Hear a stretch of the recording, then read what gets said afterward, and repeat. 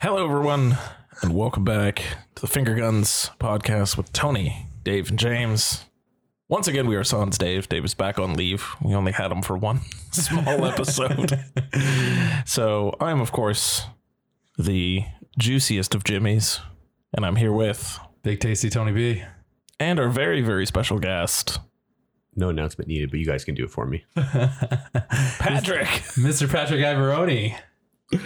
Thank you, man.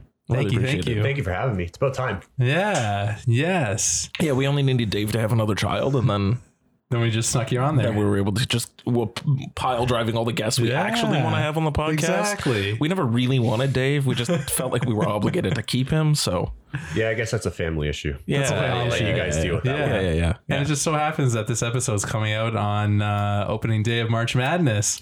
Oh yeah. Yeah. For all the basketball heads out there. Exactly. So not me, but you two. And for a little bit of context, me and Patrick have played basketball together for what, 20, 25 years? Give or take. Give or take? That's a lot of years. That's a lot of years. That's a lot of basketball. Wait, when was the last time you two shot hoops together? Shot hoops together. Oh, now we're looking at like 10, 15 years ago. Yeah. Okay. No, it hasn't been that. But we were last game we played, we were 19 or 20, I think. When was that? Plus sacrament. Yes. And our age is what now? Yeah. There you go. There we go. It's more 13 years ago. 13. Yeah. Jesus Christ. The fucking... So when he said 10 to 15 years ago, he was not wrong at all. I just obviously I forgot my age. Math is definitely not your strong suit. Never was. Yeah, never was. I was accounting for 4 years and still not your strong suit. Still not my strong suit. Anybody out there that had Tony as their accountant, you might want to go figure out if you're going to get called for some fraud. Yeah. Get someone to comb over those books a little bit. Check those 2 plus 2s because they trip Tony up a lot. Oh my God. It's 22, right? 2 plus 2? Come on. It's 22. You just put them together. Put them together, guys. Oh my God. Anyway, let's get thanks started. for being here. You want to get into this? Yeah, let's do it. Let's get into this.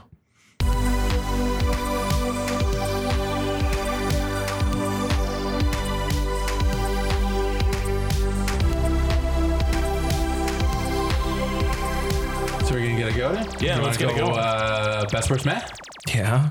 All right. I think, wait, is this going to be like one of the last times that we can do a proper best man worst?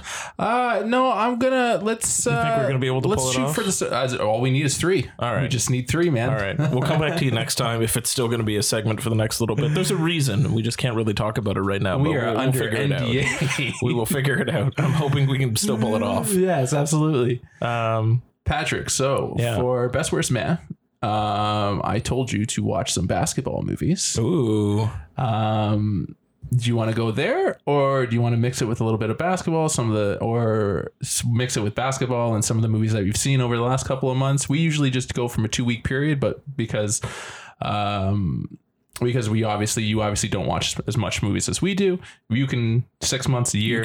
You can pull a Josh and go all the way back to the beginning of time. Whatever you want to do. Whatever you want to do.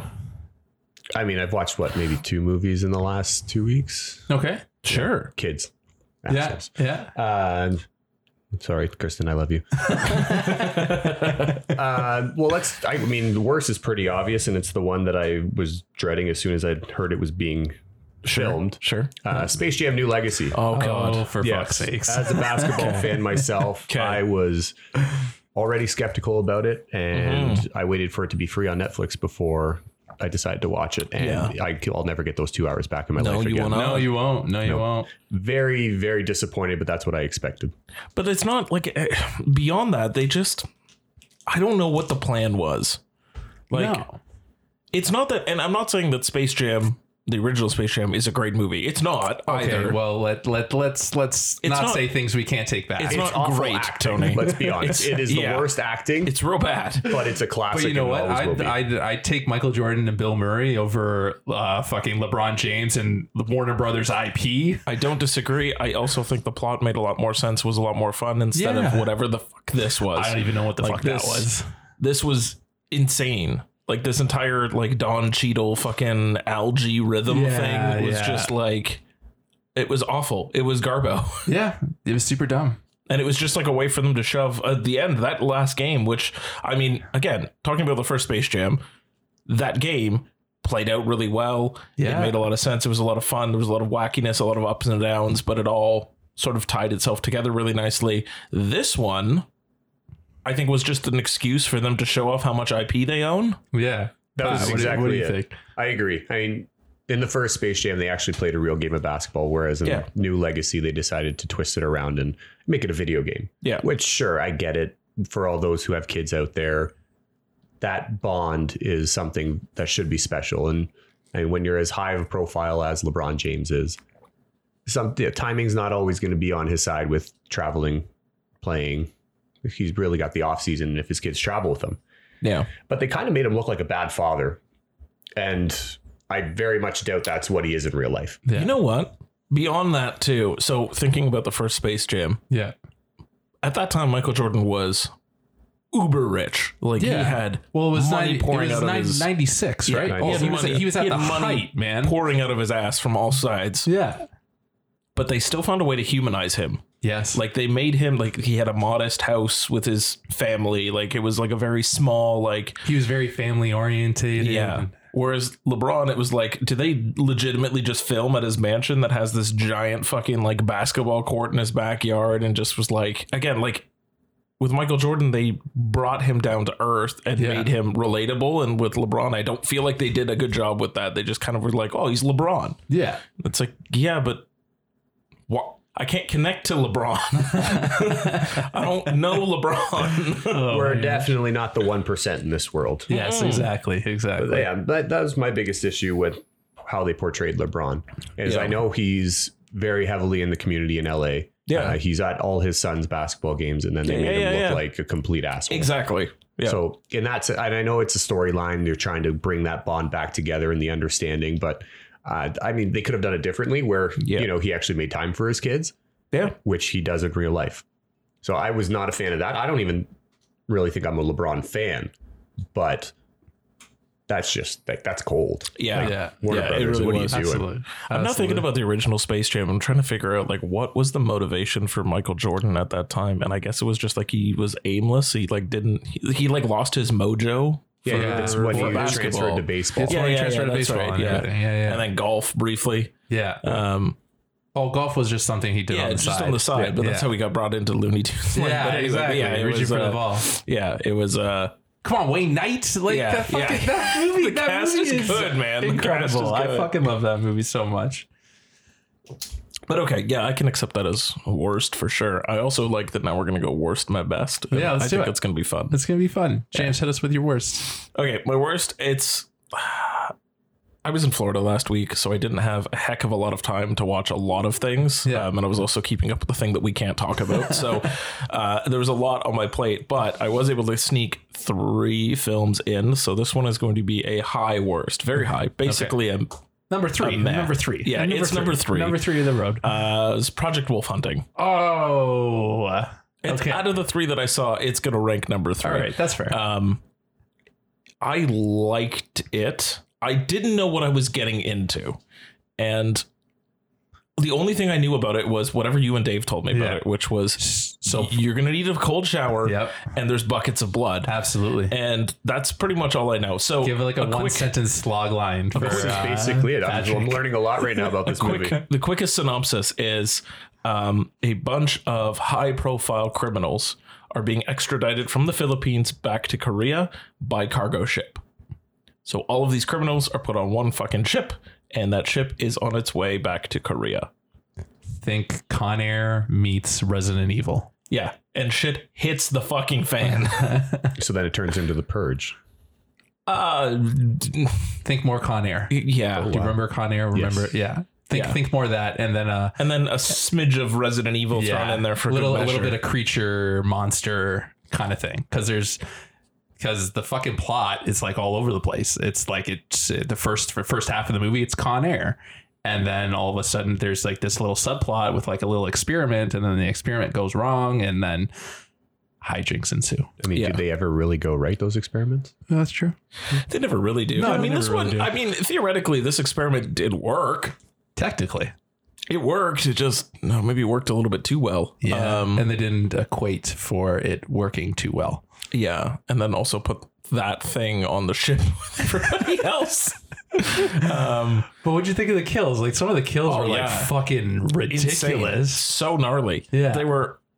I felt afterwards that I needed a cold shower. Like, at least, like, that movie knew what it needed to be. It was like, get all these criminals on a ship and then let things hit the fan.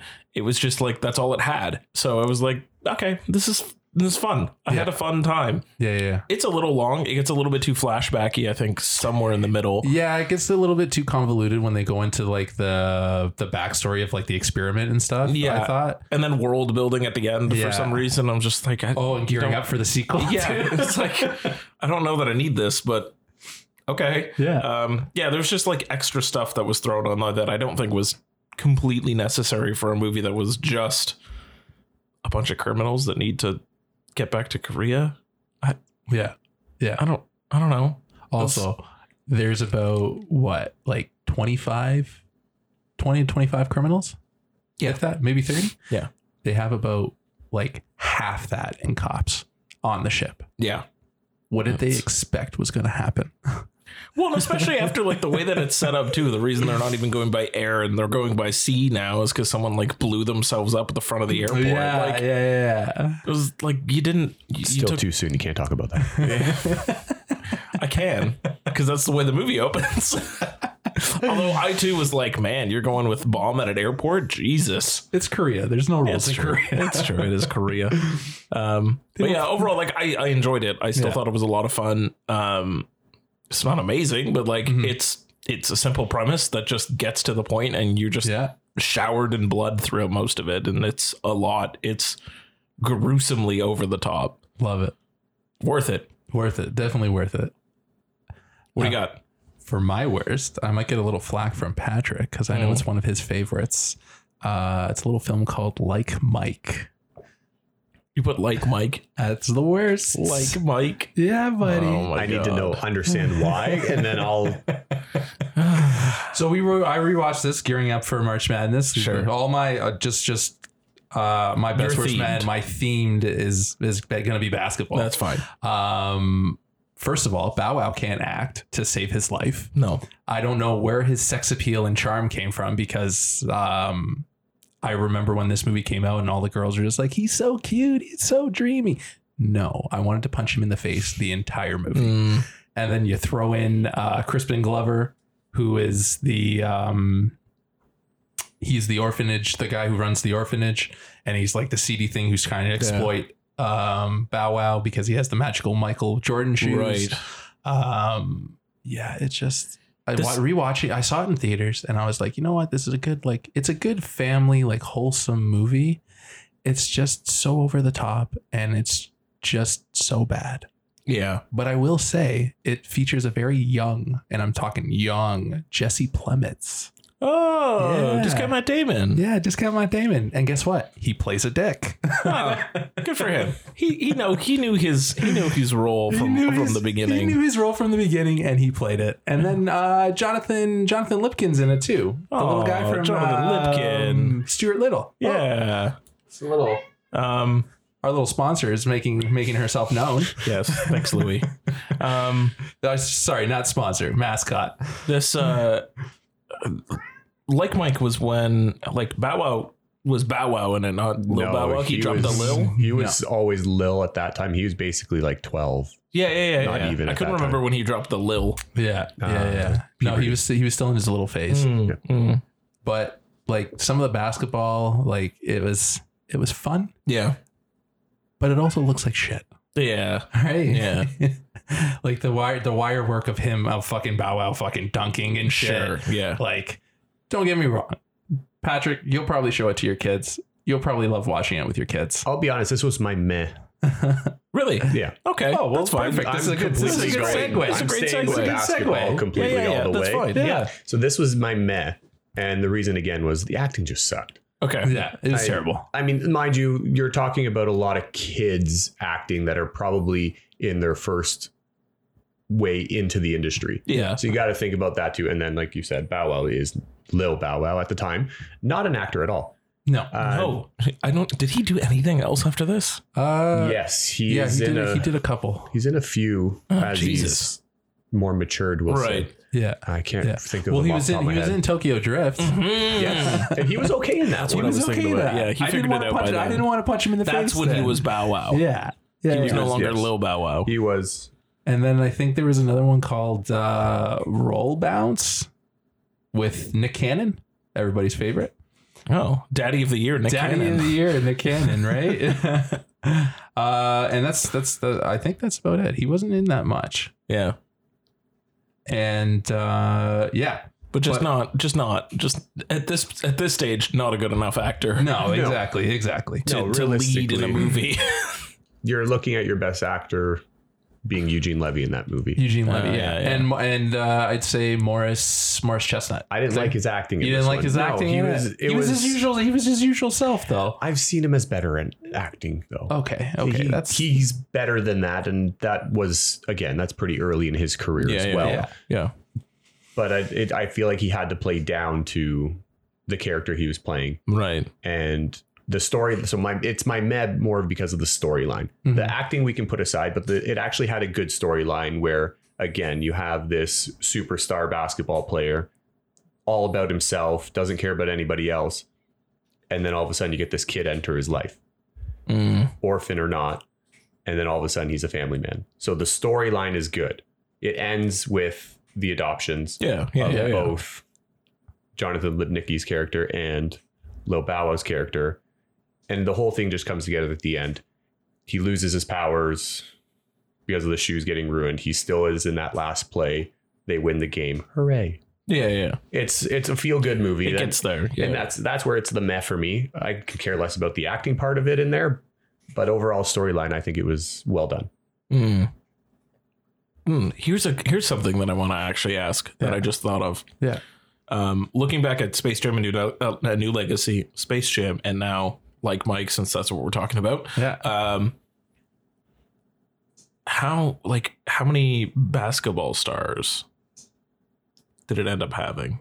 Well, Space Jam had the original had a ton. Like you had cameos from like Gary Payton was in there, Charles Barkley. Charles Barkley was there. Yeah. You had Dirk, Steve Nash, all the guys that were big at the time. They've entered that movie at some point during that. And I guess New Legacy tried to do the same thing with like the kid scanning a bunch of basketball players. They did. What I did like about that part is that he incorporated the WNBA. I agree. And that was nice. It is good to see that the WNBA is starting to get some more respect on its name. And then Like Mike. So Like Mike was Steve Nash and Dirk Nowitzki. Yeah. They were in it. It was funny. There was a little like cute little cutaway where Dirk goes up to Bow Wow and he's like, "Can I get your autograph? It's for my daughter or for my niece or something." Niece. And he's like, "What's your niece's name?" He's like, Dirk.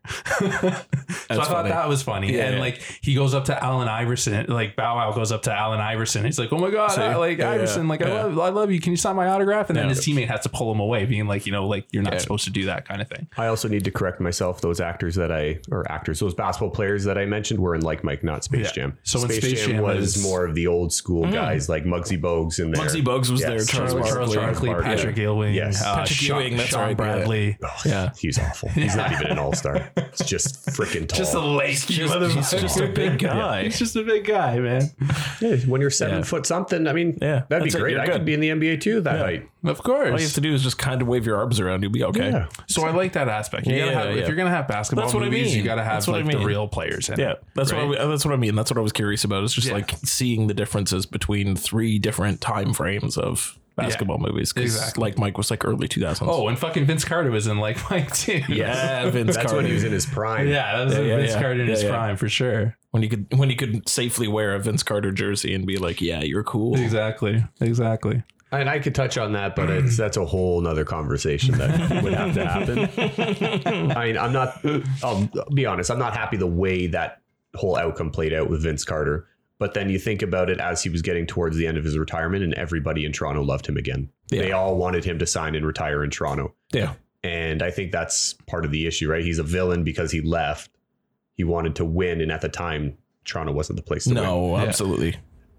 I mean, it wouldn't have been at the end of his career really either. No. He could have been, but you're not going to sign him for however much the veterans minimum is. Yeah. But I mean, you got to put respect on his name from the beginning. No matter what, he put Toronto on the map. He's Vinsanity, man. Exactly. So the way that whole thing played out, I don't completely agree with him being a villain. You're upset he left. He was the superstar in Toronto. He brought it on the map, and then he left. So does trying to further his own career. Exactly. It is what it is. At that time, that made sense. I get it. That's all I got to say on that. I just want to make sure that fans out there, I know you all love Vince Carter, so stop. James, hit us with your meh. Oh, yeah. My meh. Oh, that's right. Because you guys overlapped. That works. My meh. So on the flight down to Florida, I decided to, because I still have not seen Clerks 3. I'm just kind of working up to it. Yeah. So I rewatched Clerks 1 because I hadn't seen that in a long time. And I used to remember really, really liking it. And now I just kind of thought it was fine. Yeah, that sounds about right. I saw Clerks 2 recently with Melissa, and I'm like, I don't think it really holds up. Yeah, it's fine. It's honestly, it's nostalgic. Yeah. I would say that, if anything. Yeah, I found myself like enjoying sort of some of the more serious parts of it. Like there's still jokes that I absolutely love and I'll never get tired of. Of course. Like 37 in a row. Like, and also trying not to suck any dick on the way through the parking lot is great. There's no notes on that. It's perfect.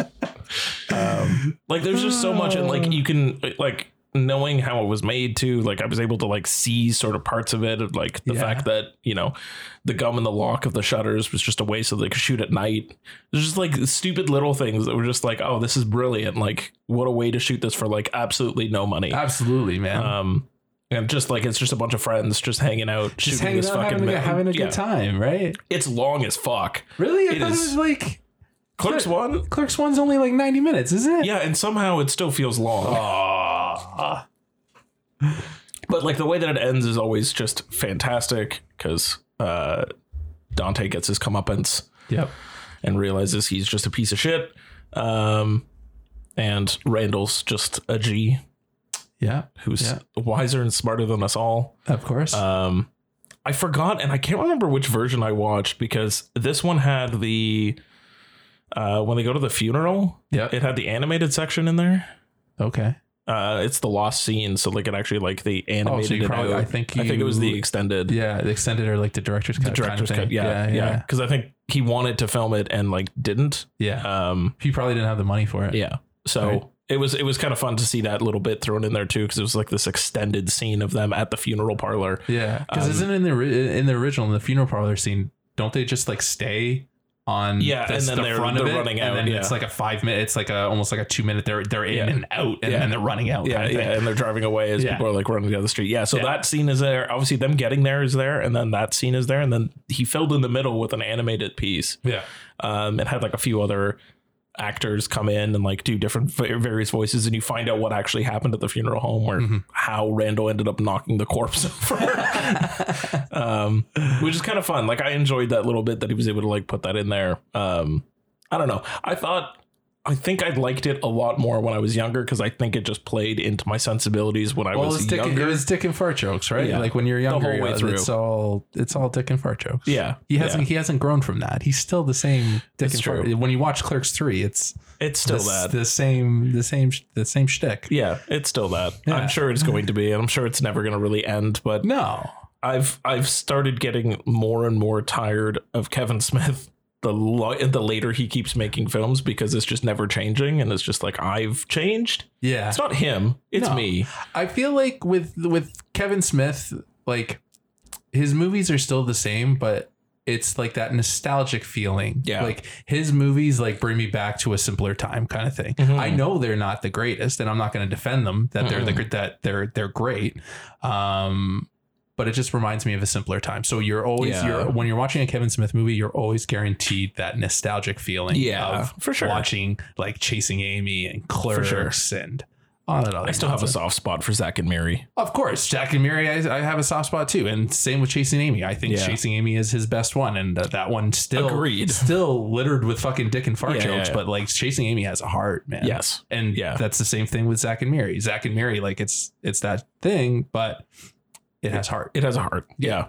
I think that's what it needs. Not that Clerks doesn't have heart. It does. It does have heart. Just I don't relate to that heart anymore. Exactly. We've grown up. Yeah, We've grown up. Whereas I think Kevin Smith has not grown up. Yeah, and that's okay. And that's okay. That's okay. Yeah. Like I said, you always know what you're getting into. Yep. Right? 100%. Okay, so we need your meh. Okay. So this isn't really Is it a going to align with Patrick's I don't best? know. It might. I'm actually curious. Unless it's if you're sticking on the basketball theme, we might be in the same boat here.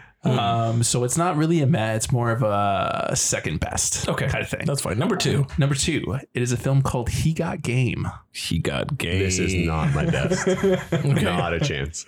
He Got Game. He Got Game, directed by Spike Lee, starring Denzel Washington. Yeah. Very, very simple premise. It's like as simple as they get. Denzel Washington is in prison for a crime that he committed. Yeah. His son is the next prodigy to be signed by a university. Yep. Warden is behind a big university that wants his son. Yep. So the warden's like, hey, if you get your son to commit to this school, I'll reduce your sentence. Oh. So then they release him and they give him a week. And then from there, Denzel Washington tries to rekindle his relationship with his son while trying to get him to sign for, I think the university was Big State. And then it goes off from there. The film is your typical Spike Lee. Yeah. Like it's not anything different. It's Spike Lee. It's Spike Lee. Yeah. It's Spike Lee. It's great. Denzel Washington is great. Ray Allen plays his son, Ray Allen. Obviously, Patrick would know who Ray Allen is. Second best 3-point shooter of all time. Hey, all right. He's decent. He's not the greatest, but he's decent. Rosario Dawson is in it. Oh, I do like she Rosario. plays she plays the girlfriend. Mila Jovovich. Mila Jovovich. Yeah. She's in it as well. She plays the prostitute with a heart of gold. Nice. And yeah, that's all I gotta really say about it. It's really good. It's a pinch too long. But if you like Spike Lee, you know what you're in for. Now, is Ray Allen the only basketball star in this movie? He's the only basketball star that I recognized. I can't confirm or deny it.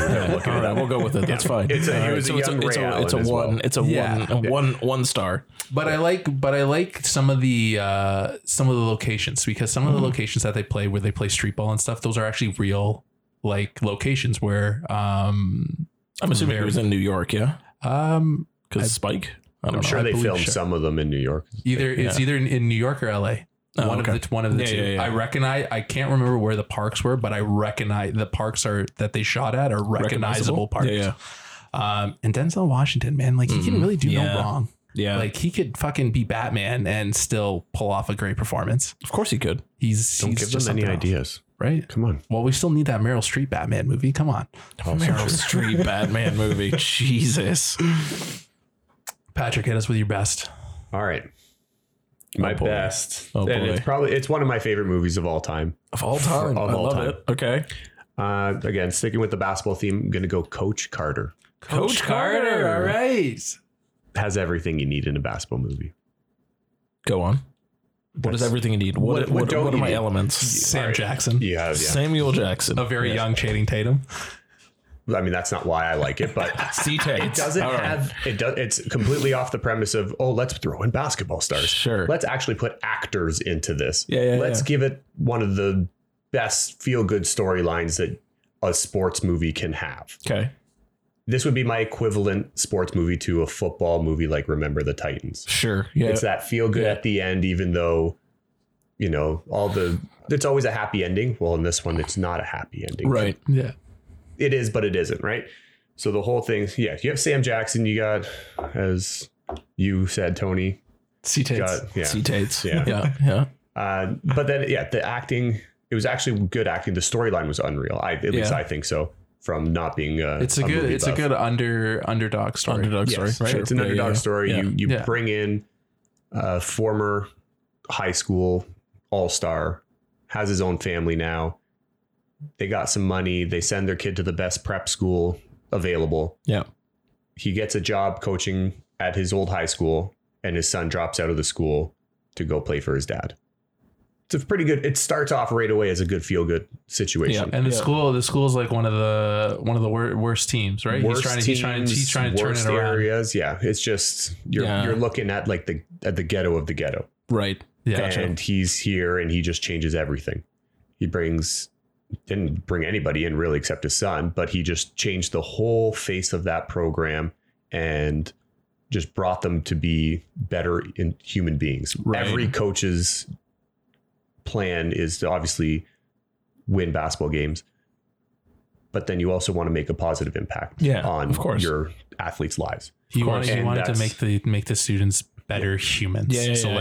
Student, he kept reflecting on student athletes, right? Because all the parents are there's one point in the movie where he locks out the gym because all of his students are all of his players are failing, right? And he puts everybody in the library and he's like, you were not playing until you get your grades up, kind of thing. He wanted to see everybody make it to college. Exactly. At the end of the day, yes, we are your athletes, but your students first.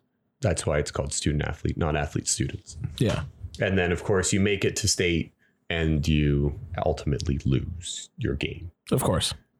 So, and that's one of the things I actually liked about this movie. Every sports movie has a happy ending where the team rose to the occasion and they win. Yeah. Whereas this one, the team did win.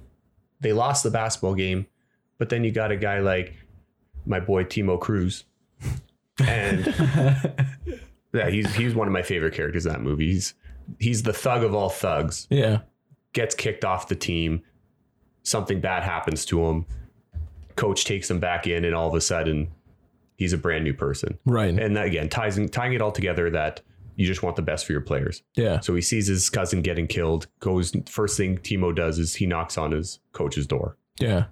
Rick Gonzalez plays Timo Cruz. Gotcha. And he embraces him, brings him in the house, and saying, "Don't worry." Yeah. That was don't worry, I got you. Don't worry about it. Let's just get you inside. I don't know. It's a feel good movie. Yeah. It's you see when they lose the game, it's a heartbreaker. Yeah, right? Of course. I think they lost by like 1 or something like that. Yeah. But ultimately they do the thing where they come back and everyone's greeting them, and then they do like where everyone ends up. Kind of thing, right? And everyone ends up with like, this guy gets a business, this guy gets drafted into the college, and awesome. Like all this stuff. So the whole point of it was that these students don't have a future, right? They play basketball, and then they either get killed on the streets or they go to jail. Yeah. And Sam Jackson's character, his ultimate goal was he wanted them to succeed in life. Yeah. And that's why the ending is like kind of sad, but it's also uplifting. Yeah. It was a game for their souls, and exactly. He won. And he won. Yeah. And he won. And that was part of what Sam Jackson's character implemented when he took over. Whereas most of the athletes being African American or students being African American, they don't end up going to college. Yeah. And being from the neighborhood that they grew up in, you have even that much less of a chance to go to college. You're going to end up in jail, or you were probably going to end up dead. Yeah. That's basically what he preached. Gotcha. Saying, if you don't turn your life around now, this is where you're headed. Yeah. And this movie was actually based on a true story, so it actually did happen. Nice. Yes. Well, that's great. Yeah. I like it. That's a good choice, man. That's a really good choice. By far one of my favorite movies of all time. Like I mentioned, it has everything, and it's got its ups and downs just like every other sports movie and good movie. Yeah. Like it's never a consistent rise. You have to build up to it, and you have to have those moments in the movie where things don't always go your way. Yeah. The team has to come together in order to make something happen. Nice. And there was also that in the movie as well. I love that. That's great. James, hit us with your best. Oh, I had to catch up on something finally. So on my flight home from Florida, I decided it was finally time for me to watch The Whale. Oh boy. I fucking loved that movie. What the hell? It's great. It's great. So, and that's interesting for me too, because like I really did not like Mother. Really? I didn't. Am I the only one that fucking likes that movie? No, I thought Dave likes it too, doesn't he? I don't think he likes it nearly as much as I do. Oh yeah, you love that movie. No. You can have that one. Fantastic. I'll take it. But like, I thoroughly enjoyed The Whale. I love the fact that it was, I don't know. I have a soft spot for like things that used to be plays, but like really just take place all in one room. Yeah. So any movie that's like that is just like my super soft secret spot of enjoying movies. Yeah. Patrick, do you know what The Whale is? I don't. I'm just going to listen to this one. Yeah. So it's up for Oscars. It's Brendan Fraser as a very, very large obese man who is dealing with the end of his life. That's essentially it. And it just plays out with him trying to reconnect with his daughter, and try to also find his own path to some type of salvation of some kind. Characters come in and out, and every single, I can't point to a weak actor in that movie. No, they're all aces. Every single one. Yeah. Even the fucking pizza delivery guy nailed his little spot. Like, it was just like everything was just firing on all cylinders in order to make that work. And it worked so well. Yeah. There's not a weak moment in it. I don't think that any of it could have been cut or trimmed in any different way. No, like, I don't think so either. Lean as it can be, and like it hits all the notes that it needs to hit. Those last 15 minutes, man, brutal, emotionally devastating, brutal. There was like, when I saw it in because I saw it at TIFF, just sobbing. Yeah, fuck. Even I was sobbing. Yeah, like at one point, That's because you're a little bitch. Yeah, I know. Yeah. I literally had to catch. I literally had to hold my breath. I don't know if it was just like my emotions playing with me, that I was just so unbelievably tired and like I was just vulnerable. But I literally had to hold my breath because I couldn't stop. I'm not gonna spoil too much, but like at the end, when you figure out the reason behind the essay, and then also when Sadie Sink just says the word daddy. Yeah. I was like, I'm on a plane surrounded by other people. I need to like not start sobbing uncontrollably, but like it was difficult. Yeah. That movie was way intense by the end. Yeah. There were people were still leaving the theater and like beet red, like masks were soaked from tears. People were like it was everybody in that theater was a visible fucking mess leaving. And it was ridiculous. So totally worth the best spot there. Definitely seek it out, Patrick. If you're this sounds like a movie that I might actually enjoy watching. Yeah, it's quiet. It's not gross in any way. I mean, it's a little gross. Not really. I can't really look at pizza and ranch dressing in the same way. Don't ruin pizza for me. Come on. Yeah. You'll go a week and then the next week you'll be like, you know what? I'm kind of jonesing pizza. Yeah, no, you'll be fine. I like food. I'll probably eat it still. I had pizza 3 days after watching that movie. I was fine with it. It's not a big deal with creamy garlic. So it kind of was about the same. I wasn't. Yeah, that scene is tough. Yeah, that scene's definitely a tough one. Honestly, like it's not easy to relate to someone who's like that overweight. Yes. But there was a lot in there that you can relate to just in his own personality. And like, you can also understand what happened and why he is the way that he is and everything. Like it all makes sense. And it's just, I don't know. Brendan Fraser fucking knocks it out of the park that entire time. Fingers crossed, man. Fingers fucking deserves crossed. It. He really does deserve a lot of recognition for pulling this off, because like it's a performance. Yes, absolutely. So anyway, yeah, watch it. It's good. It's really, really good. So it's me.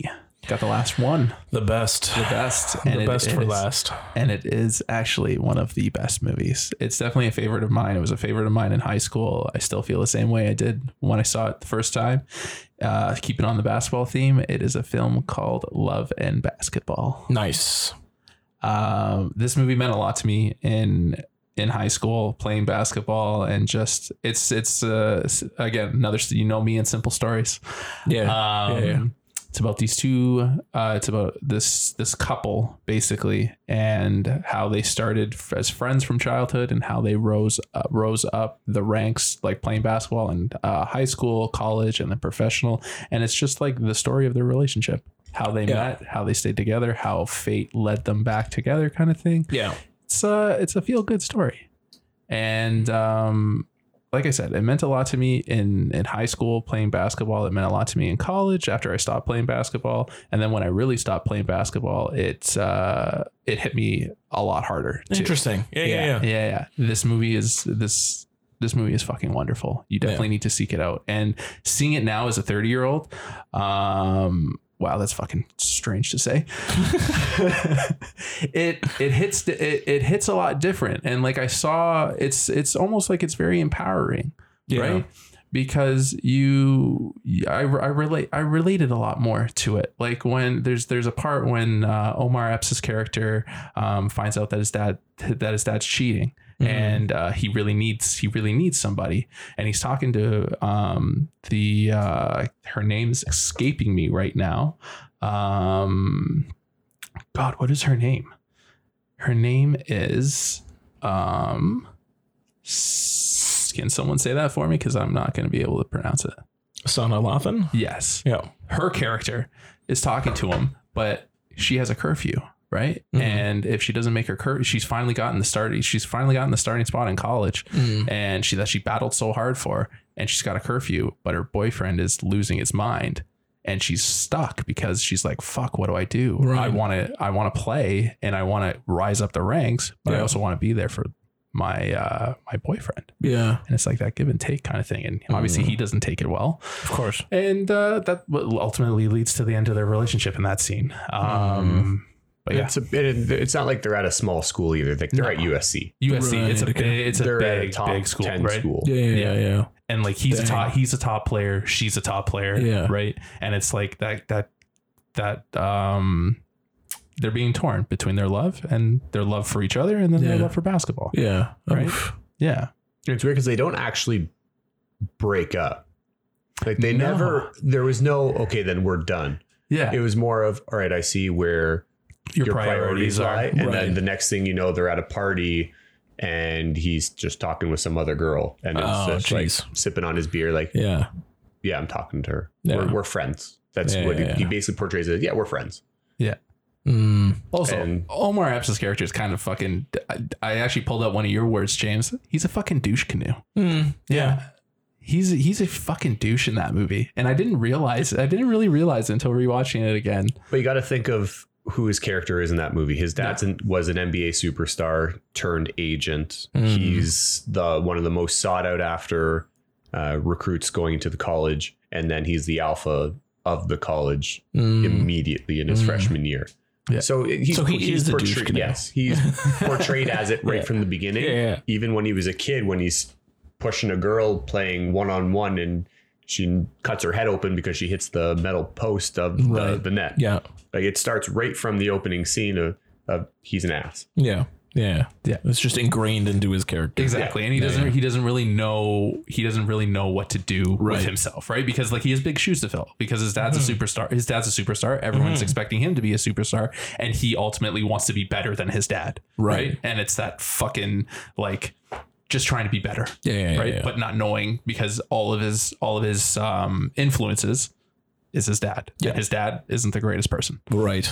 Gotcha. So I like it. That's and of course, choice. So you're going to continue with the storyline on that one, or you're going to end it off on just he's a douche canoe, and they end up back together. Obviously, they end up back. It's a feel good, but it's the way they come back together. I think too. Yeah. Like she goes overseas, plays in Spain, realizes that she doesn't. The thing that I like the most and what I relate to the most is after a while they say that the sport isn't fun to them anymore. And I really reflect with that because like there was a period of time when we were playing basketball where it wasn't fun anymore because it was all about winning. And if you weren't winning, then you were a loser. And if you were a loser, then you shouldn't really be playing. Right. Yeah. And that's the pressure that these fucking athletes have to endure going through high school and like playing and like busting their ass to try and get recruited from college. And then in college is a whole other story. I never played college ball, but Patrick, you did. Like, does the pressure ever let up? No. And I mean, both my experiences when I was coming out of high school, I went to a university that came off a national championship and it just didn't pan out for me. No. Okay.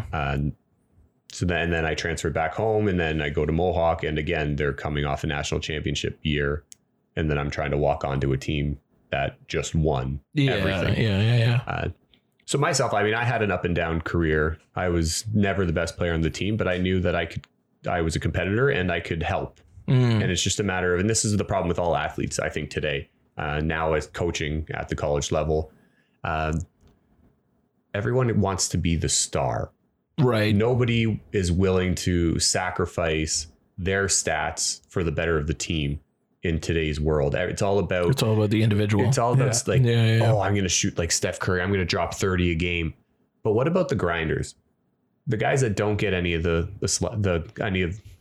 basically the stardom. The ones that are willing to die for the loose balls, get the rebounds, come in for like 10 minutes a game at times, take that charge, get the team an extra possession.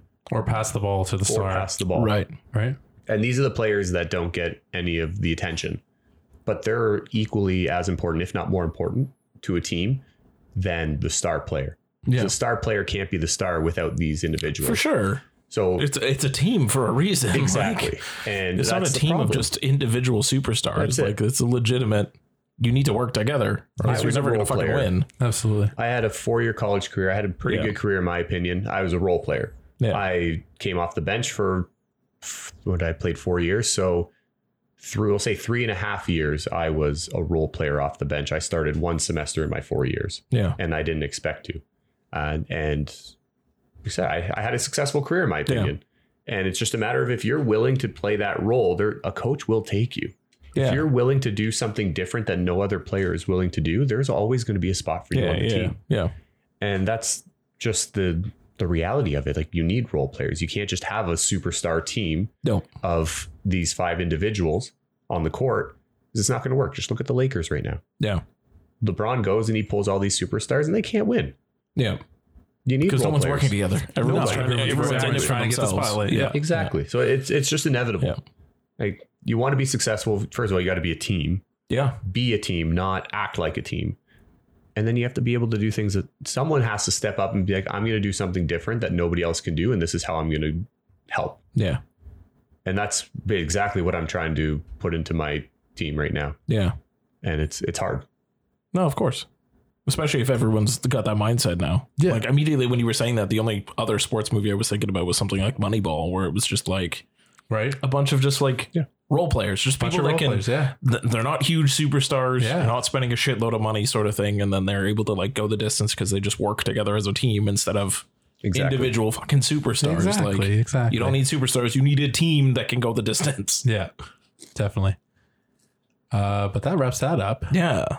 Are we going to go into everyone's favorite segment? The all-time favorite? The all-time favorite? The Shudder. The Shudder Minute. Evil lurking deep inside, its darkness knows no limit. So listen closely if you dare. This is the Shudder Minute. Tony. So I think this is actually going to be a minute. Oh, good. Because I don't actually have a lot to say about this movie. Because this movie, give it to me. This week, the movie is a movie called Leave. And go. All right. So according to Letterboxd, this is the logline. A young woman tries to find her origins after having been abandoned as an infant at a cemetery wrapped in a cloth with satanic symbols. But as she gets closer to answers, a what's that word? Malevolent spirit is telling her to leave.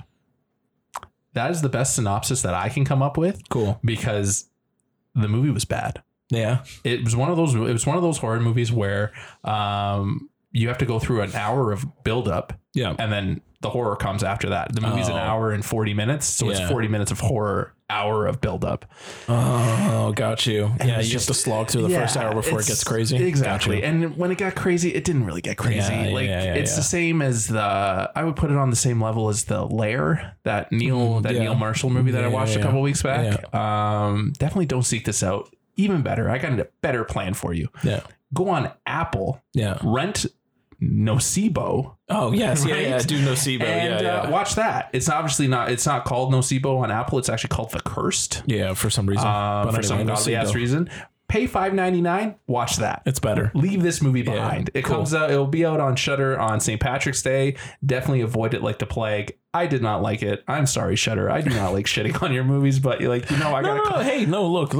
You know what? At the end of the day, I gotta call it, man. We are but film critics. Sometimes we're gonna like something. Sometimes we're gonna not. We just always appreciate getting them, Shudder. It's absolutely. Just like thank you so much for continuing to support us. We'll watch it. But sometimes we're just not gonna like it. Absolutely, and that's okay. That's okay. So definitely avoid this. Go see Nocebo. All right. That was like the Shudder 2 minutes, but that's okay. Oh, for fuck's sakes. I'm getting better. You're crushing it. You're crushing it. It wasn't the Shudder 10.5. So, absolutely. So we're crushing it. That's great. Good for you. Fantastic.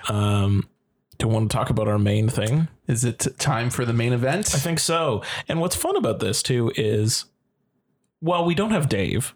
Yep. But the first episode that we ever did about a year ago was for Scream 5 or 5 Cream. 5 Cream. As it became colloquially known. So this is Scree VI. Was it VII basically, I guess? VI. Yeah. Scream Vi. Yeah, except there's the other downward part of the M. Yeah. So it's fucking Scream weird. 6. I don't know. We watched Scream 6. We're watching Scream 6. Yeah. Sweet, guys. I think we have to approach this the same way that we did our first episode, where Absolutely. we're going to talk up to a certain point, and then we have to. We can't not talk. We got to do the purge spoiler bell. We're going to ring the spoiler bell. Hopefully, we can do it as good as Dave did. We'll get to a certain point, but let's kind of just talk about Scream. So, Patrick, before the show, before we started recording, you were kind of mentioning that you had seen what 1, 2, and 3. 1, 2, and 3. Yeah. Okay. So I skipped missed 4 and 5. And at that time, I was much younger. Sure. Horror movies. Scream was very much considered a horror movie growing up. Yes. So they actually, they were a little frightening. But Yeah. I did not feel that way about Scream 6. There was a lot of satire, and I didn't realize it until after. But when did it turn into that? I think it was around Scream. Well, I mean, okay, so the first one, The first one's a lot funnier now than it was back then. for sure. Yeah. But the way that it did its satire was a little bit less on the nose because Yeah. it hadn't already built its own universe yet. Like, once you got into Scream 2, then the Stab movies as a franchise started existing, and that became its own layer of meta satire that they were able to talk about within the movie. But in the first one, it didn't exist yet. So I think it worked in a more subtle way, and it became a little bit scarier because it was less overtly meta. It was just like film nerds that decided to murder people, which sure, I can get behind that. It still was playing on the tropes, but it's less like punching you in the face with it. It's just kind of like, hey, here's a trope. Oh, don't go in there while he's watching TV, and then he gets fucking destroyed in front of a TV. Like, it's fine. 2, I think it starts getting a little bit off the rails, and then by 4, it's like you're full blown. It's just a meta horror at this point. Like, it can't be anything else. Yeah. Well, it becomes by 4, it almost becomes a commentary on itself. Yeah. Right. And then 5 and 6, it's even more of a fucking commentary because you're doing satire on the horror genre, but you're also doing a satire on the franchise as a fucking whole. The franchise, you're doing a satire on franchises in general. You're doing a satire on remakes and requels, if you want to call them that. I fucking hate that goddamn word. So do I. But that's what it gets more and more in the weeds the deeper into it you go. But I think by 2 and 3, it was kind of there, but it wasn't fully trained full speed ahead. Exactly. It was right after 3 because there was a big gap in between 3 and 4 from what I remember. Well, because 3 did really bad, right? Yeah. And I still think 3 is the worst one. Yeah. Right. But it came out around the writer's strike and stuff, so it's understandably why it did bad. Yeah. But then 4, I think they just they took whatever lessons they wanted to learn from the fact that 3 didn't do very well, and then just went hard. Well, they try to do something different, right? Yeah. Because then you get into the found footage aspect, if I remember correctly. Yeah. Right. And they do a commentary on found footage movies because back when Scream 4 came out, found footage was a huge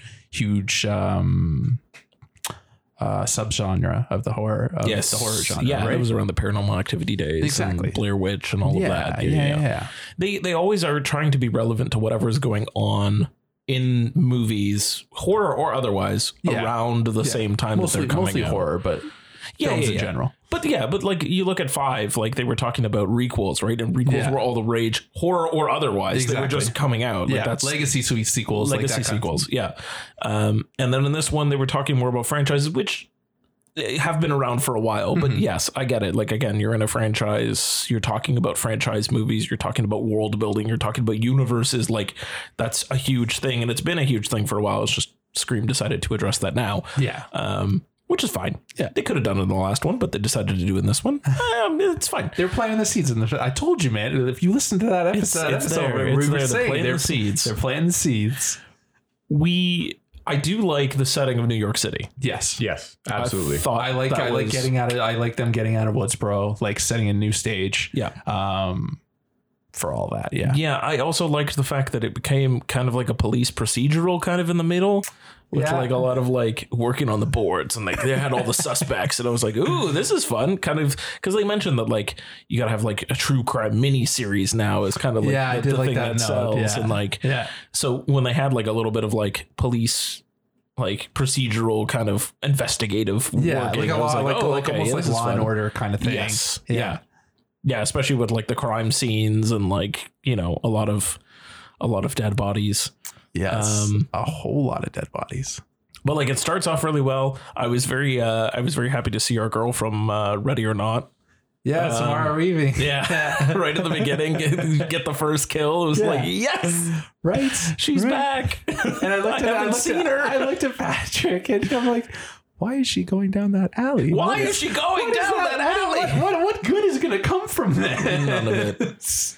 I appreciated that too. I liked that they called her out on that right away. Yeah, like exactly. You teach a class on slashers and you just went down an alleyway. Let's go down the dark alley where everyone gets killed. Yeah, exactly. And that was fucking vicious. Yeah. Spoiler alert on the opening scene, obviously. Yeah, I mean, it's vicious. Yeah. Like, you know that there's going to be kills in this. I don't think that's much of a spoiler to say that people die in this movie. Like, of course. People die in this movie. Yeah, I like New York as a setting. I liked that first kill. I thought that lead up was very, very good.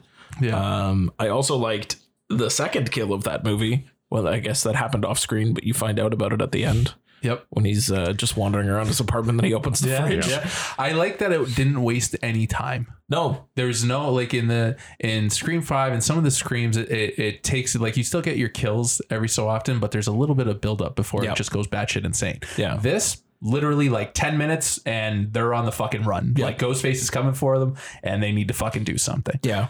Yeah. It was just a little setup just to get like some of like where each character is at. Yeah, dynamically, exactly. Like the party scene was needed so that you could understand Sam and Tara's like relationship. Douche Canoe getting fucking balls tased. And like just understanding all the characters and understanding who they are a little bit more was, I think, helpful. But then it's just all kills all the way to the end. Absolutely. It was a lot of fun.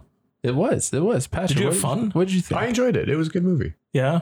This was one of the first times you got out to the theater. Yeah, I haven't been to the theater since before COVID, so this was a good way to get back out there. Was it packed?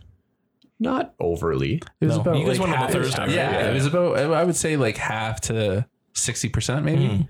But it was a decent crowd that we saw it. And yeah, like it felt different. Right, and the stakes were significantly higher. Like that scene in the fucking bodega was intense. Okay, the bodega scene. That's an all-timer scene. Yeah, that's definitely an all-timer like Scream scene. Like, you know what? Reflecting on it, the times that they leaned horror and like tried to make it like a really intense like make you feel uncomfortable with the scene. The bodega scene is one that worked really, really well. Yeah. The subway train worked really, really well. The subway train was fucked. And the warmer, colder game, as I kind of mentioned in the beginning with the fridge, worked really, really well. Yeah. But I think that was about it. Everything else was kind of like, oh, this is Scream. Like it was so far into the actiony side of it that it was just like, even the scene in their apartment. I don't know when to ring the spoiler bells.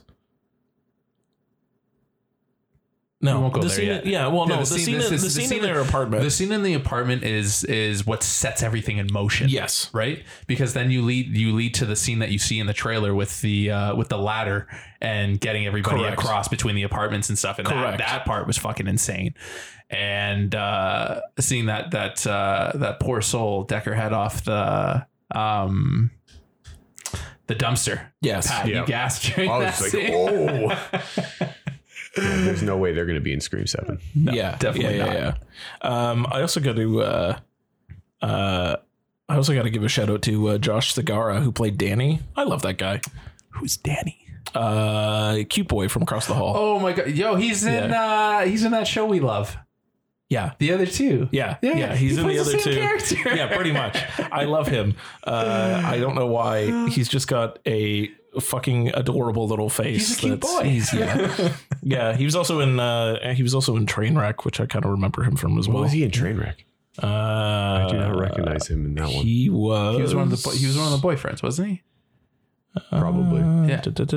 Same character again. Probably the same character. Staten Island Ollie. Yeah. There you go. Yeah. He's definitely one of the dates. Yeah. So, I just like him. I appreciated his character, and I liked how they kept faking us out with his character. Yeah, right? You weren't 100% sure. In Scream movies, we're trained to say that the love interest is always the killer, right? Yeah. And I like that they played with that and they twisted it around, kind of thing, to keep you guessing, kind of thing. And I also loved I loved the part at the police station when Gail comes up to them and Sam swings at her and she fucking moves dodges out of the way. But then Jenna Ortega comes out and Mrs. Terra's roundhouse punch. Yeah. I love that. And I kind of like what they did with Gail and how Gail was kind of in the shadows, kind of thing. She's less present. She's kind of fading out. We're more focused on like the new core four, so to speak. Core four. I fucking love that too. It reminded me of fucking Girl Next Door, because they're like, we're a fucking tripod. So let me just ring the spoiler bell, because there's a few things I also want to talk about that I don't feel like I can talk about without giving people a chance to skip over this. Thank you, Tony. Okay, so if you haven't seen Scream 6, this is where you jump off. Stop now. Yeah. Stop now. Put a pin in it and come back later. Yeah, I'll put it in the show notes for you. Just look at the description. It'll say when you can come back when the spoilers are done. But you've been warned. You've been warned at this point. If you actually don't want to know anything, stop listening. Yeah. And if you keep listening, this is on you. This is on you. We've done everything we can. Absolutely. So talking about Gail, they call out the entire fact with franchises that nobody is safe. Yes. Yep. Gail included, Sydney, everybody's on the table. Expendable. I didn't like I thought it was kind of silly that they were just like, they just put Sydney in a line. Sydney wishes you all the best, but she's going to look after her family. Okay. What? But I like how they did that though, because she said she deserves her happy ending. No. I agree. It was just like she just became a throwaway line of just like, we have to address the fact that she's not in this movie. Absolutely. So, well, they were gonna have to do it no matter what. Yeah. Like you're having your first Scream movie where the title fucking character is not in it. Yeah. Right. Yeah. So I was okay with it. It was just I just thought it was a silly line and they just did it silly. But that's okay. I thought she would have played a little bit more of a presence kind of thing. Yeah. But the way they handled it, the movie isn't bad for not having Sydney. Yeah. It's just a very, very different experience. For sure. Right. It is. And I think it was still fine. The murder-ish scene at Gail's apartment, I liked. I thought that was fun. I was hoping she was going to die in there. Not going to lie. So that's okay. So that's where I was like, so you set up this entire thing where it was like, everybody's on the table. Like legacy characters, they could be killed. Everybody's nobody's safe sort of thing. But then Gail fucking lives. Yeah. And I was just like, how many more fucking times does this bitch need to be stabbed before like she goes, right? Yeah. And like fucking and that one was brutal. Like that was a brutal stab that she took in there. Yeah. It wasn't just one. It was multiple. The drain. Like, she got stabbed with glass, with knives. Like, no, what? No. Yeah. And it wasn't just like a little fucking thing. It was a big fucking shard right in her stomach, probably in the same area where she was shot in friggin' Scream. I think she lifted the knife up a little too. Exactly. Yeah, like a little twisted there. Exactly. And even speaking of that, so I was talking even about the core four, like Mindy, like. She got stabbed, brutally, and like twisted the train, and it wasn't like he definitely hit some arteries and like some. But then she just runs up to the fucking crime scene, like, "Oh, I'm fine. I'm just on a lot of drugs." It's like, no, you're not. It wasn't. You're not okay. It wasn't like a small shank you got stabbed with. It was a hunting knife. I want whatever she was on. Yeah, right? Seriously, like. she ripped all of her stitches like 150 times on that run over there, because she just came running up like. And then going back to her twin, right? No, yeah, like they literally had him like pulled apart and fucking used him like a fucking kitchen knife block. Exactly. And he's fine. He's alive. No problem. No, and I mean, you could call it subverting the genre or subverting the tropes if you want, but like, no, you don't. Now you're not being realistic anymore. Correct. Right? Now you're just like, whatever. Like that guy was easily stabbed like 8 or 9 times. Like obviously 50 Cent was shot multiple times and he's alive. But you're talking about stab wounds. You become the thing that like the whole thing that they set up with this entire franchise thing, I think was kind of directed a little bit at like Marvel as well. It's like everybody's on the table. Anybody can die. But then you literally just became Marvel and just didn't kill off anybody. Exactly. You just left them all. Like everybody's allowed to live and have a happy ending. See, and I was half expected for I can't remember his the only people name. that fucking died were the throwaway characters no one gave a shit about. Exactly. And that's one of its problems, right? But did they die? They never actually showed them being dead. Well, okay, no. Fucking it's Chad. So Chad. I was half expecting Chad to bite the dust. Yes. Okay. And as I was saying, like Chad, like I was half expecting him to go. And I would be okay with him going. Yep. Right? Because he goes out, and that whole other fucking like that little romantic bit with him and Jenna Ortega. Yeah. I feel like that was really forced. Like it didn't seem natural. It only seemed like the only place that they were gonna go. Yeah, like they didn't need that. No, right. I like that the core 4 is they're just friends. Yeah, right. They're just friends who went through a hell of an experience. They experienced this like fucking traumatic thing, and they're bonded because of this experience. Right. Yeah. Once you get into be like, ooh, I like you, and all this stuff, like it gets stupid. Yeah. Right. And then with him dying, it goes back to their rule, right? Of don't have sex. And like they were making out, and then all of a sudden Ghostface came, and then he gets fucking stabbed like a piñata. Yeah. Right? Yeah. Just let him go out. Yeah. Now, because I haven't seen the 5th one, I got to ask, was there any sort of hinting that was going to happen? No. So they had no. He had another girlfriend in Scream 5 who was murdered.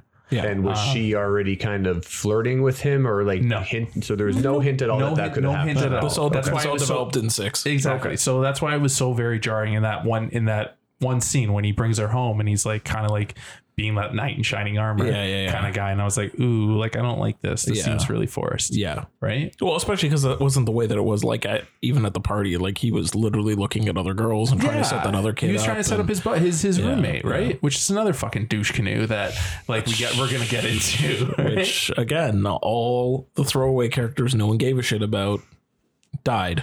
And they're so wooden and they're so one dimensional. Yes. Like all of them, they put more focus on the core 4. Yeah. And everyone else was just there so that they can be brutally killed. Yep. And I think so Mindy's girlfriend aside, because she literally was just there to be body fodder. Absolutely. And took that header off the dumpster very well.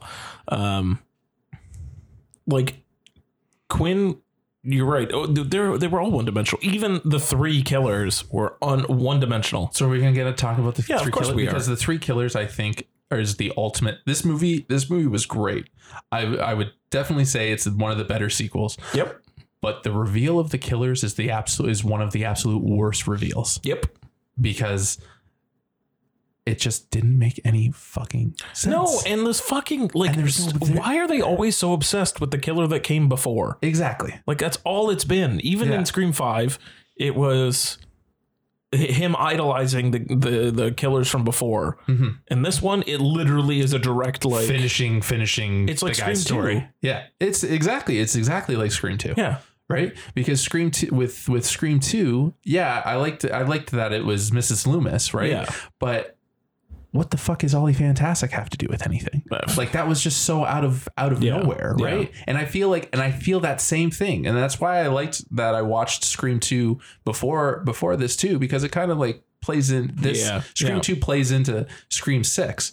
And it just felt like it was random. It was like completely random. Like the family of the fucking killer from the 5th one is the killers in the 6th one. Like, give me a fucking break. Yeah. It was so very on the nose. I mean, it did keep me guessing, but like I kind of had a feeling that those 3 were a problem. Yeah. Well, they were saying like fucking Mindy and Chad was calling it from the start. It's like, I don't fucking trust you. Yeah. I know something's up with you. And and it was. And it was. It's the same thing in the 5th one when Dewey was just like, it's probably this fucking guy. Yeah. And it was. And it was. And like even Mindy being like, oh, I got it wrong again. No, you didn't. No, you had it. You didn't. You had it. You figured just it didn't out. have all of How it. easy it is to juke a roommate lottery. Yeah, exactly. And then he literally was like, yeah, it was so easy to juke a roommate lottery. Like that was his big reveal. I was like, guy, we know. We get it. Yeah. And like Quinn answering that anonymous ad in fucking Craigslist. Like obviously, like that's obviously simple, right? Yeah. It was just, and like her character was just, oh, she just has sex in her room. Yeah. And his character was, oh, he's an awkward little freshman. I felt a little cheated with Quinn because I should have known better, because like her kill happened off screen and like you never saw it. It was so could have easily been manipulated and everything. So like when that reveal was, I was like, fuck, I should have known. Yeah. Right. Whereas Douche Canoe, what's his fucking name? The roommate, Chad's Ethan. roommate, right? You knew he had, if he wasn't the killer, there was something wrong with him. Yeah. Right. Who do you think was, so in the apartment, like, let's break this down slightly. First apartment scene with dismembered guy in the fridge. Who do you think was Ghostface in that one? I think that was the dad. It could have been the dad. I think it was Ethan. But it could have been Ethan as well. I thought it was the dad only because like the dad specifically mentioned that kill at like, he's like, oh yeah, we had to deal with those guys because they were trying to But if he's kill the you mastermind of it all at the end. Possibly, yeah. Like you knew that one's hard. That one's hard to piece in. Yeah. And it was right at the beginning, so they had no other forefront leading up to that one. It was instant. Yeah, okay. So it's hard to tell, but I'm assuming now, again, not seeing 5 or 4. That it was an orchestrated, that he sent one of his kids. Probably. That's possible. Yeah. The apartment, the carpenter's apartment, because before Quinn gets murdered, in quotes, Ghostface is standing directly over top of her. Mm-hmm. So I have a feeling that was Ethan. Yeah. Just because that they also called that out right after. It's like Ethan had econ or whatever, but did he? Yeah. Did he? And then the dad swapped out the bodies and did whatever the fuck he had to do, and whatever bullshit excuse he gave to why Quinn wasn't actually dead. Exactly. So I'm actually assuming that Ethan wasn't the one that murdered her male companion. I think Quinn probably murdered that guy in the bathtub. Yeah. And Ethan was just playing Ghostface at that point. And that also explains where all the blood came from on her, because like Quinn, like the body of Quinn was like thrown at them. Yeah, and like she was like soaked in blood. So I guess it was just definitely the boy toy's blood. Toy. Yeah. It was like basically like carved up in the bathtub. Yeah, poor guy.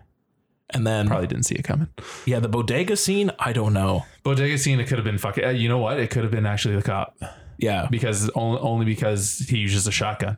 And the mask that he was wearing was the original. Exactly. It was the old beat up one. Yeah, the Billy Loomis one. Which I want to get. This is a nice segue into what I want. The fact that they were dropping masks from the old and just bringing back all the killers of the old, right? And kind of like being like, okay, that's Billy Loomis, that's Stu, that's Mrs. Loomis, that's Roman. Oh, and the little joke when they were going through the killers, it's like Roman's the soul. Ghostface. He was the only one that was good for him for his ambition. Just ambitious. Yeah, exactly. But I like that, and like the shrine at the end, the theater where you have all like the greatest hits of all like the Scream stuff. Yeah, and how that played into effect too. Yeah, right? And Sam picking up Billy's knife and. Again, that was caked in blood, which also I was like, I don't know that this knife is going to work the way that you think it's going to work. It looks like jam on there, man. Like that is a lot of blood. They probably sharpened it a little bit. Yeah, maybe. Maybe. That was one of the tying into that scene when she touched the glass. You're like, right away, you got to know something's happening with not just the knife, like the whole costume. So that did come from Scream 5. Okay. 5 Scream had a lot of her seeing Billy in like the mirror, like he's a voice inside of her head. They established that one in 5 Scream, that like she definitely has a part of her that is very dark. Billy Loomis. Yeah. And if you remember the first episode, I did say in the episode, I hope to God they're planting seeds so that this can come full circle in the sequel. And boy, did it fucking come. Man, her kill of even just like, because she also stabbed Ethan. Yeah. Just like the amount of just like like just like it's and the fucking say stabbing that guy in the fucking throat. Amazing. And like right through his belt. And like when she like dons Loomis's costume, his mask, that final kill. Oh man, I had a literally shit-eating grin, and I had my hand over my mouth because I didn't want anyone to see me grinning. But yeah, and also in the theater, I'm pretty sure me and Patrick were the only ones laughing at anything. It's fair. It was actually funny. It was not, like I said, it was not scary at all. Yeah. There were scenes that were like tense and like you felt like really, I don't know what's going to happen, but scary. No, like I'd never like jumped out of my seat or anything. It's never really been that for me anyway, but Scream has never really been that kind of way. No. And like the only thing I would say that was wrong with the final kill is I wish she fucking cleaned the knife. Oh yeah, she did the thing. Yeah. Because like when they killed the twins, it was like they did like a fucking unison TikTok dance. Yeah, it was incredible. That was fucking awesome, right? Because that's so much of everything, right? Because every fucking kill, he always fucking wipes the blade. Yeah. Right? Which again, well, why are you using Billy Loomis's blood-soaked fucking like jam-covered blade? Like what is that stabbing through? It's like caked in blood. Exactly. It's not going to do fuck That's all. not sanitary. Right. And then fucking Quinn. Was it Quinn who got the TV, or was it? Yeah, it was Quinn who got the TV. Yeah, right at the end with the final that he's coming right now. Yeah, they kicked the TV. Yeah. But there's one thing we haven't spoken about yet. Go on. Kirby. Oh, the Kirby of it all. Yeah. How did you like what Pat, you haven't seen the fourth one, so you wouldn't know who Kirby is. Kirby was a important what would I say, an important part of the fourth one? I know who she is actress wise. Yes. I mean, she's been in some good movies and TV shows. Yeah. Mm-hmm. Gorgeous. Drop Dead Gorgeous by all means. It was definitely like when she came on though, it's very much like it's Kirby. And they like had a moment in the movie where like, I guess they were expecting everyone to just like applaud. But she's not that big enough of a fucking character to get that response, right? I initially was like, who? Oh yeah. Like I had to think about who the fuck side character who got stabbed. Yeah. Of course they got stabbed.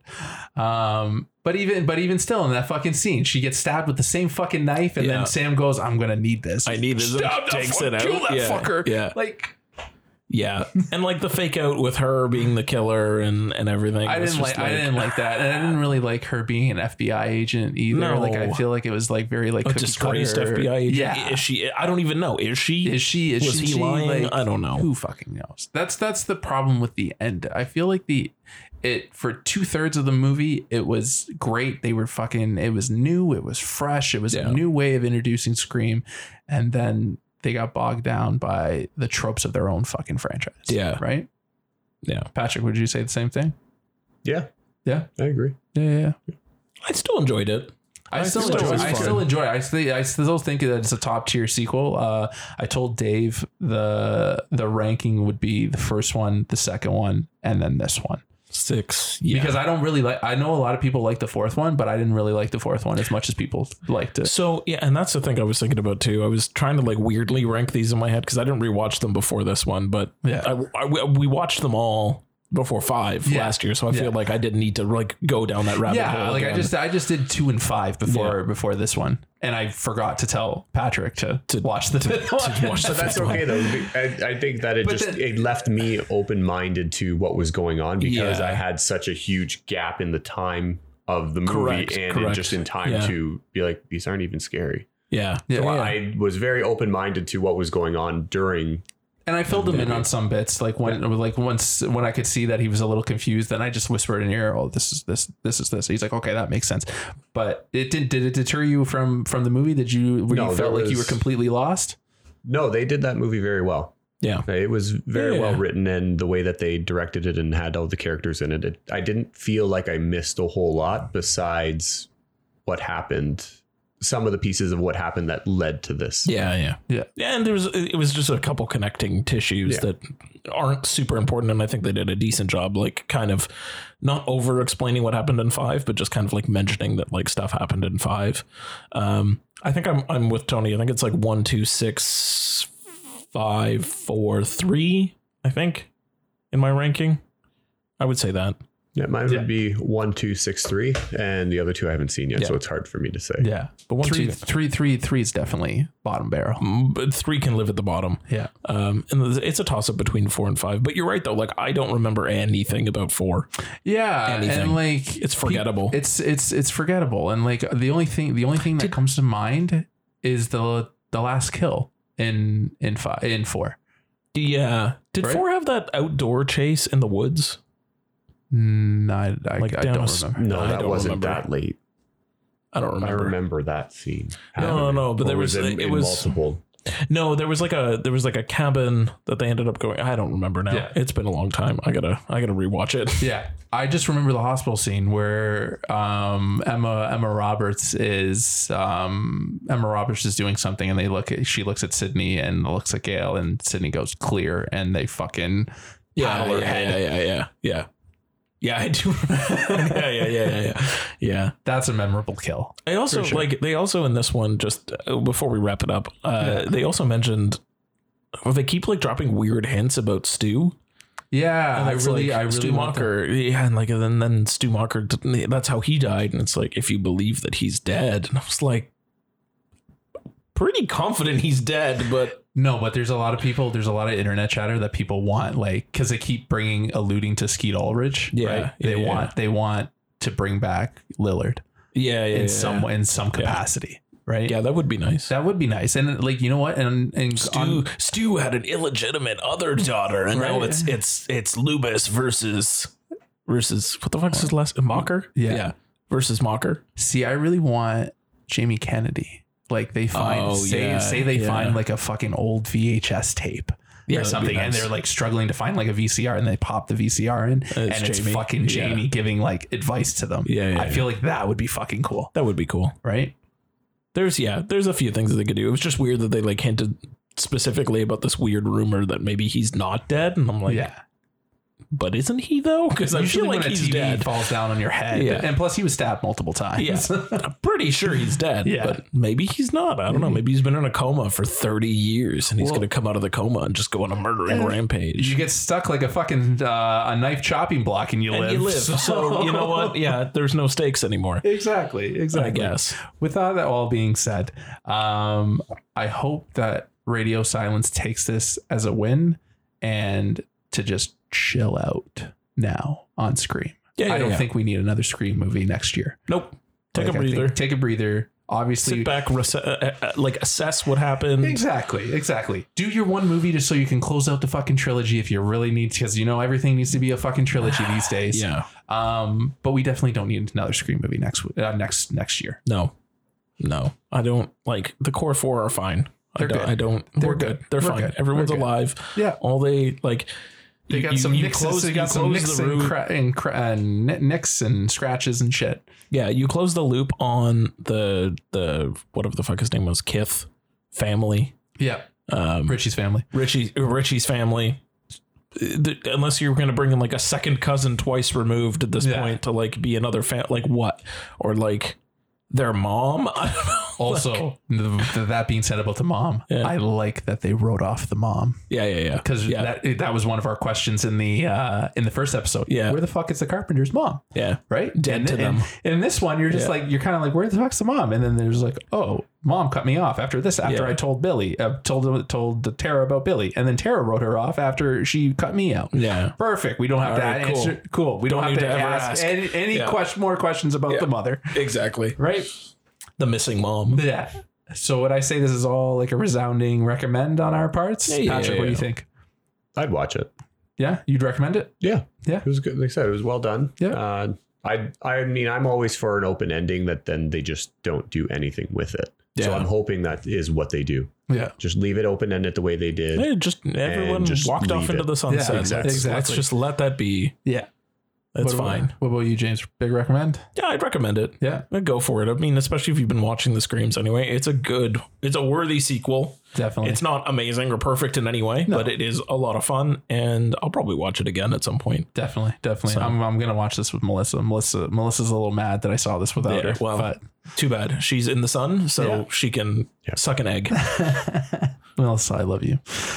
But yeah, it's a big recommend on my part. 100%. I'm fairly certain I just got the notification that Dave has pre-ordered the Steelbook. Oh my God. So we have that coming. Excellent. That's what I'm here for. I love that. So that wraps up Scream. Yep. You want to get into our little final segment? You want to be a little weirdo? Yeah. Can I be a little be weird Dave for a bit? Yeah, I'm going to be Dave for a bit. All right, let's get into Dave. Scratch out Dave's name. Tony's New Blue. What did that boy buy? It's Dave's New Blues.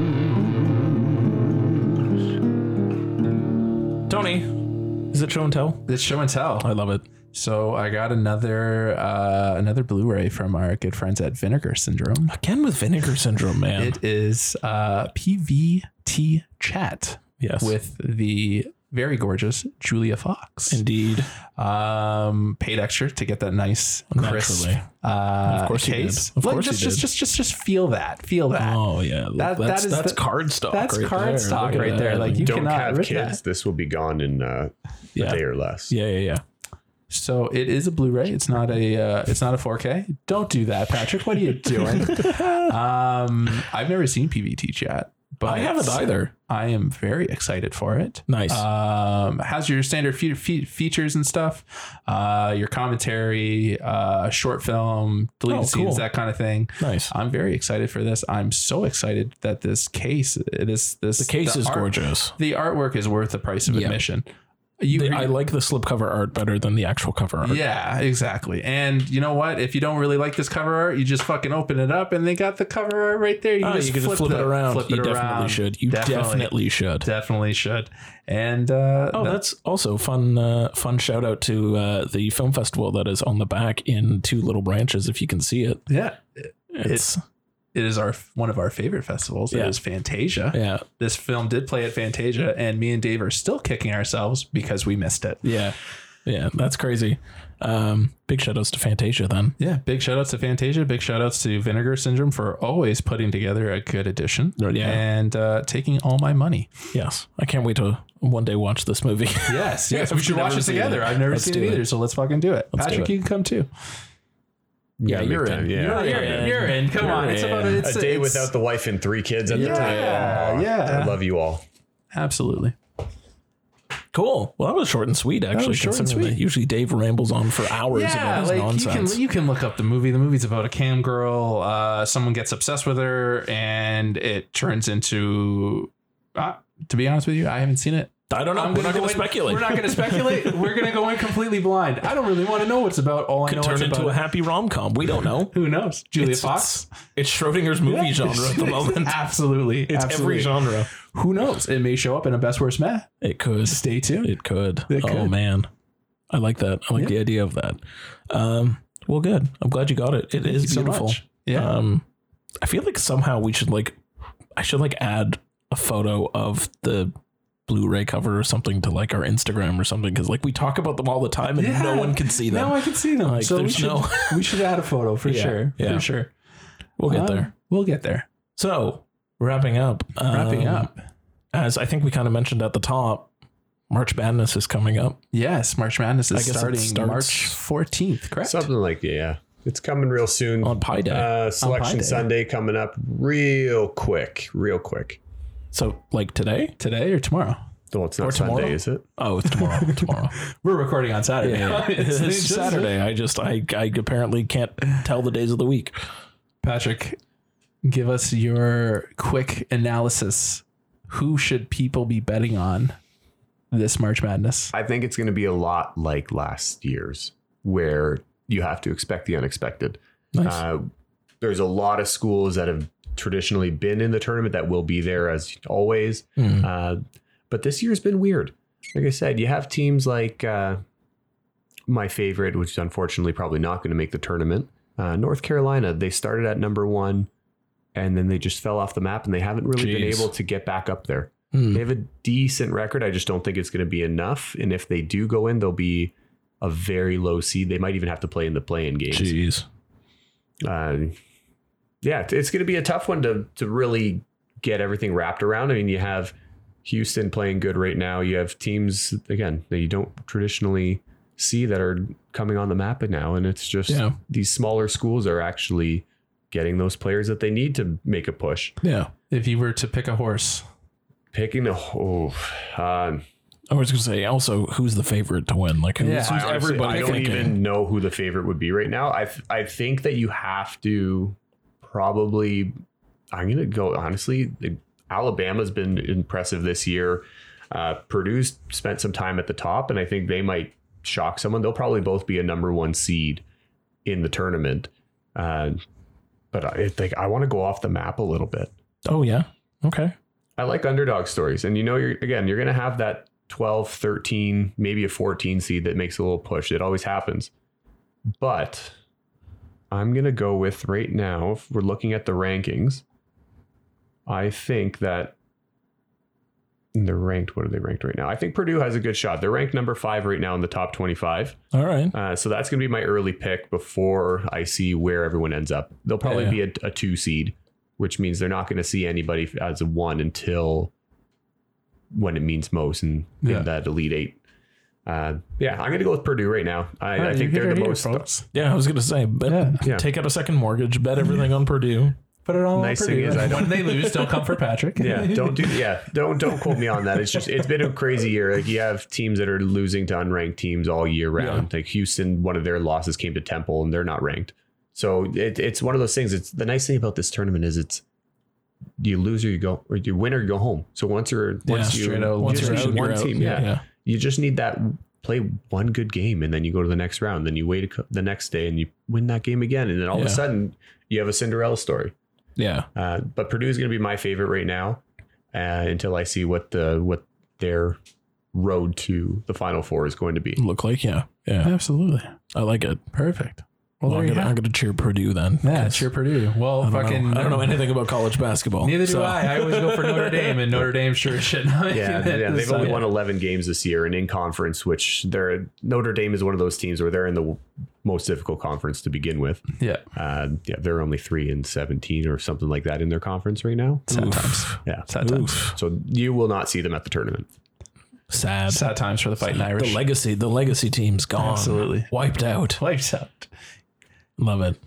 Well, sir, thank you. Thank you for coming on, Patrick. Thank you for extending your sports knowledge and kind of bringing sports into a film podcast and talking a lot about basketball movies. Yes, I appreciated that. Thank you so much. They're like a blind spot in my cinematic language beyond like Space Jam and like, no, I did see Like Mike, and I think I've seen Coach Carter, but definitely like all of these sports movies where I watched them on a coach bus to somewhere in high school. Yeah. Like I feel like that's when you watch them. Yeah. It was like that and basketball. Oh man, we're not even going to get that. So wow, that could have been, I know that would have been a man movie too, I think. Yeah. Tony thinks it's cinematic gold. It's a man. Again, I haven't watched basketball since high school, so I don't fucking remember. We watched basketball at my bachelor party, James. Oh yeah, that's right, we did. I don't remember any of that. It's a med because of terrible acting. Yeah. Great story, sort of. sort of. It was just a good comedy. Oh, man. Yeah. Well, thank you for being here. You're welcome back anytime. We hope you had a good time, and we hoped everyone had a good time listening to this one. And James, do you want to take us out? Yeah. So once again, thank you. Come back literally whenever. I know where you guys both live. So yeah, exactly. just pop over. We'll just pop on the mics and we'll go. Absolutely. But yeah, for everyone else, thanks so much. There will be a bonus episode as well on the release of this one. So hopefully you've listened to this one first and then you listen to the bonus episode, that we'll probably mention it on the other one too. But we do have to talk about the Oscars because that is happening tomorrow from when we're recording, yeah, but for exactly. everyone listening, it'll be on the Sunday that just passed. So we'll be with you with a little bit of our commentary on what happened. But until then, I'm still James. I'm still Big Tasty. And I'm still Pat. Perfect. And Dave, one day you'll be back, but we'll talk to you on Monday about the Oscars. Thanks for listening to the Finger Guns podcast. We'll see you in 2 weeks.